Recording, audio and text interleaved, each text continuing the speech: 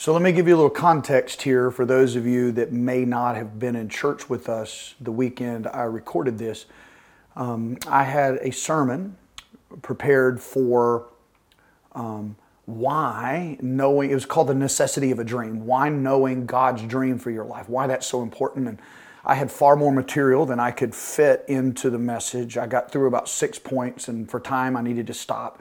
But I'm literally just finished the last service, and I've stepped out here to try to finish my notes. And so let me just kind of catch you up to what I left. And if for some reason you're seeing this and you didn't hear the first part, that sermon, The Necessity of a Dream, it's part of the Dream series, Living a Life in Crescendo, the key to living a life in crescendo, week 1, The Necessity of a Dream. Okay, you can find that at our website under the media tab, northplacechurch.com, or at our North Place YouTube page. So let me just give you, tell you where I'm going, all right? The first 6, I'm trying to help you understand why it is important to discover God's dream. And I said in the message, it can be God's plans, God's purpose, God's desires, God's vision, but we're using the framework of a dream, so we keep saying God's dream. You could use any of those other words interchangeably, okay? Why is it so important to know His plan, His vision, His dream for your life, okay? This is what we said. Because His dream for you is good, because His dream for you is bigger than any dream you could ever come up with on your own. Because everything literally starts with a dream. Everything. The business that you want to start, the ministry He's called you to, a better marriage. Everything starts with a dream. Because a dream defines you. It brings definition to your life. 5, because a dream stretches your faith and keeps you growing.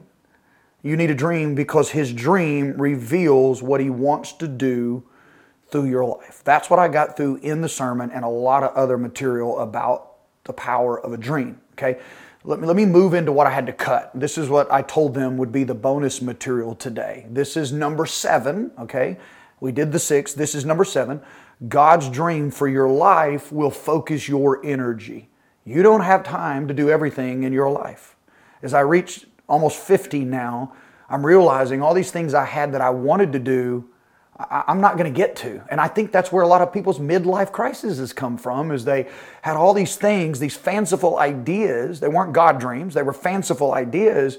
And they start realizing when they approach midlife, I'm not going to live long enough to accomplish everything I wanted to accomplish. And life didn't turn out the way I wanted to. And that's where they get into this disillusionment we call a midlife crisis. So you can't do everything. And if you could, everything is not worth doing. So you need something to bring clarity to your life and God's purpose, His plan, His vision, His dream for your life prioritizes your time and energy. It will help you know what is worth giving your life for and help you understand what is not worth a second of your life's time. In 1 Corinthians 9, Paul writes this, I run straight to the goal with purpose in every step. I fight to win. I'm not just a shadow boxer or playing around. Paul's saying, look, I want to be intentional. I want to be purposeful. I'm not playing around with my life, because Paul has seen a clear picture about his future, what God wanted for his life. And when you see that, when you know God's plan, His dream for your life, it focuses your time and energy. And until you know, you're going to waste a lot of time until you discover that dream. All right? Number 8. God's dream for your life will keep you going in tough times. If you don't have a dream, you'll be the quickest to burn out and the quickest to give up. Because dreams never materialize immediately. For some of us, look, the bigger the dream, the longer it's going to take. It takes a few days to incubate a mouse, and it takes months and months and months for gestation and incubation of an elephant. The bigger the dream, the longer it's going to take. And every dream has delays and detours and distractions and discouragements. The bigger the dream, the longer it's going to take, and it may take you the rest of your life. But having the dream is what gives you motivation to keep going when you want to give up. People will call you a fool when you face headwinds and adversity, and they want to tell you, isn't this a sign it's not God? No. Sometimes the dream that you have in life, that you're facing adversity because the dream in your heart is from God. Now, this may come as a surprise to a lot of people, and some people may think I'm weak for admitting this, but there's a lot of Sunday nights I go home from church. Sunday nights are probably my hardest emotional night of the week, because I have PMS, post-message syndrome. It's a real thing for pastors. I'm not the only one that felt this way, and I've had other pastors affirm to me, you pour your guts out trying to get a sermon ready, hearing from God, 20, 25 hours. You preach your guts out, and sometimes when you're done, it's like all people did is look at you. Doesn't seem like it's making any difference at all. Was all of that really worth it? And then you start having self-doubt. You start asking, maybe it's time for me to move on. Maybe it's me. Maybe somebody else could lead this better, do this better, preach this better. And I felt like that far too often in my life. But you know what's kept me going for the last 33 years when I face those emotions? I have a dream that will not let go of me. And you say, what dream? Well, I could talk about it a lot of different ways, but ultimately my dream is your spiritual transformation and the maturity of you growing into a fully devoted followers of Christ. Whether it's a brokenhearted child that I serve at the ranch that we have for brokenhearted kids, or whether it's an adult sitting in the chairs of one of our campuses at North Place. My dream is for your spiritual maturity and maturation. I dream one day of standing before God and presenting you as the church God's called me to pastor, the people that God has put under my care, and presenting you to God as my offering and said, Lord, I did the best with what you trusted into my care. I'm growing my fruit on other people's trees. I am giving my life to see fruit in you because I want you to become all that God has destined you to be.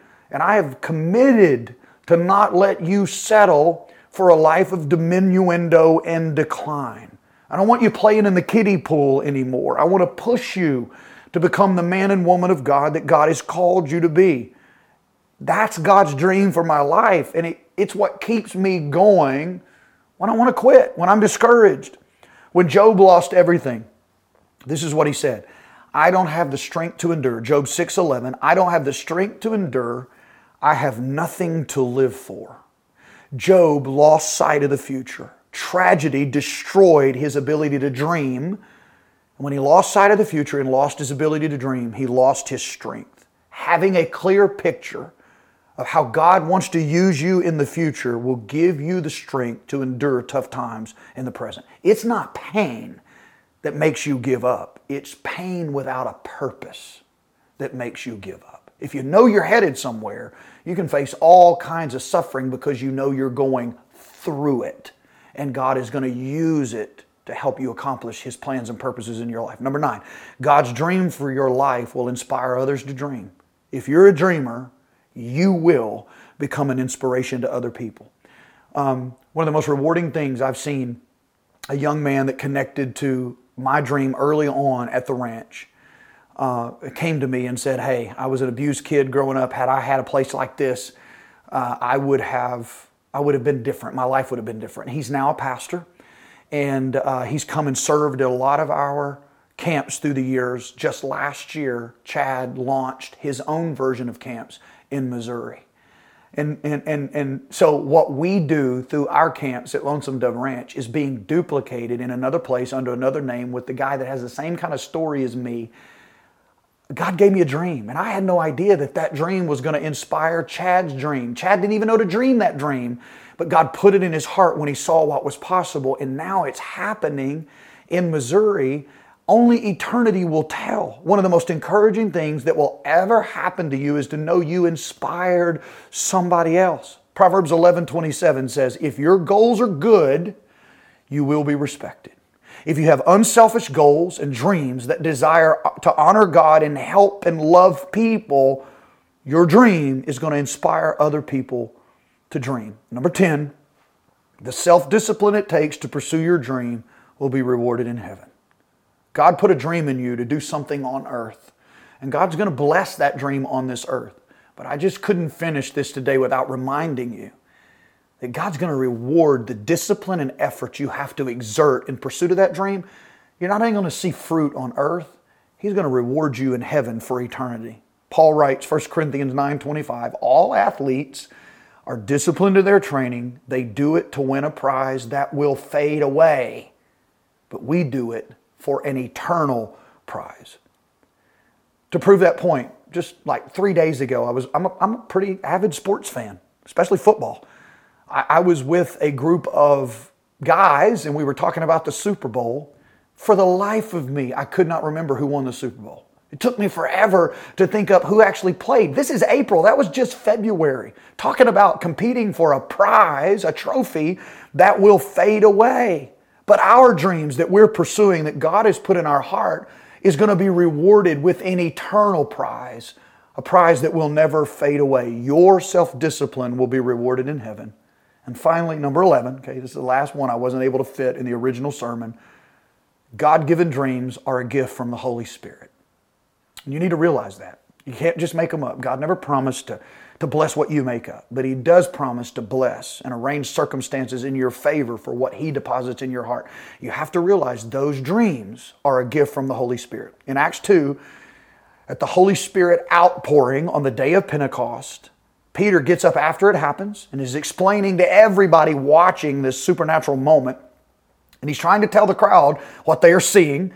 And he says this in Acts 2:16, what you see was predicted long ago by the prophet Joel. Okay, here's what Joel had said hundreds of years earlier. In the last days, God says, I will pour out my Spirit upon all people. Your sons and daughters will prophesy. Your young men will see visions. Your old men will dream dreams. In those days, I will pour out my Spirit even on my servants, men and women alike. See, there's two keys here. Okay, those dreams and visions were gifts from the Holy Spirit, and they were poured out on everybody. Okay, this was incredibly revolutionary in that day and time. God said, I'm gonna pour dreams and visions through the power of my Spirit into the hearts of the rich, the poor, the Greek, the Jew, the man, the woman, the young, the old, sons and daughters, all of you.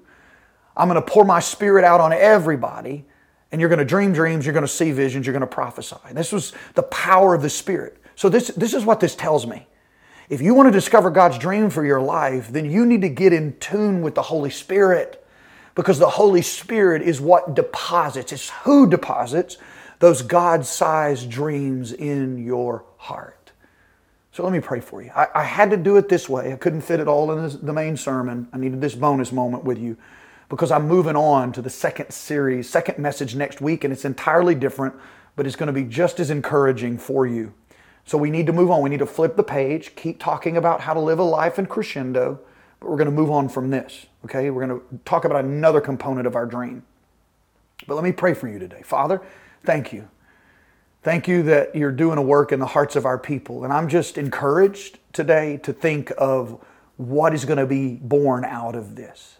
That the businesses, entrepreneurial ideas, ministries, rekindling of the call of God on people's lives, renewal of marriages that have gotten stagnant in status quo, dads that are going to dream about re-engaging with their children in a new way. I have no idea, God, what all you're going to do with this, but my heart is excited about it. And I ask you to unleash your dreams in the hearts of your people. In Jesus' name, amen.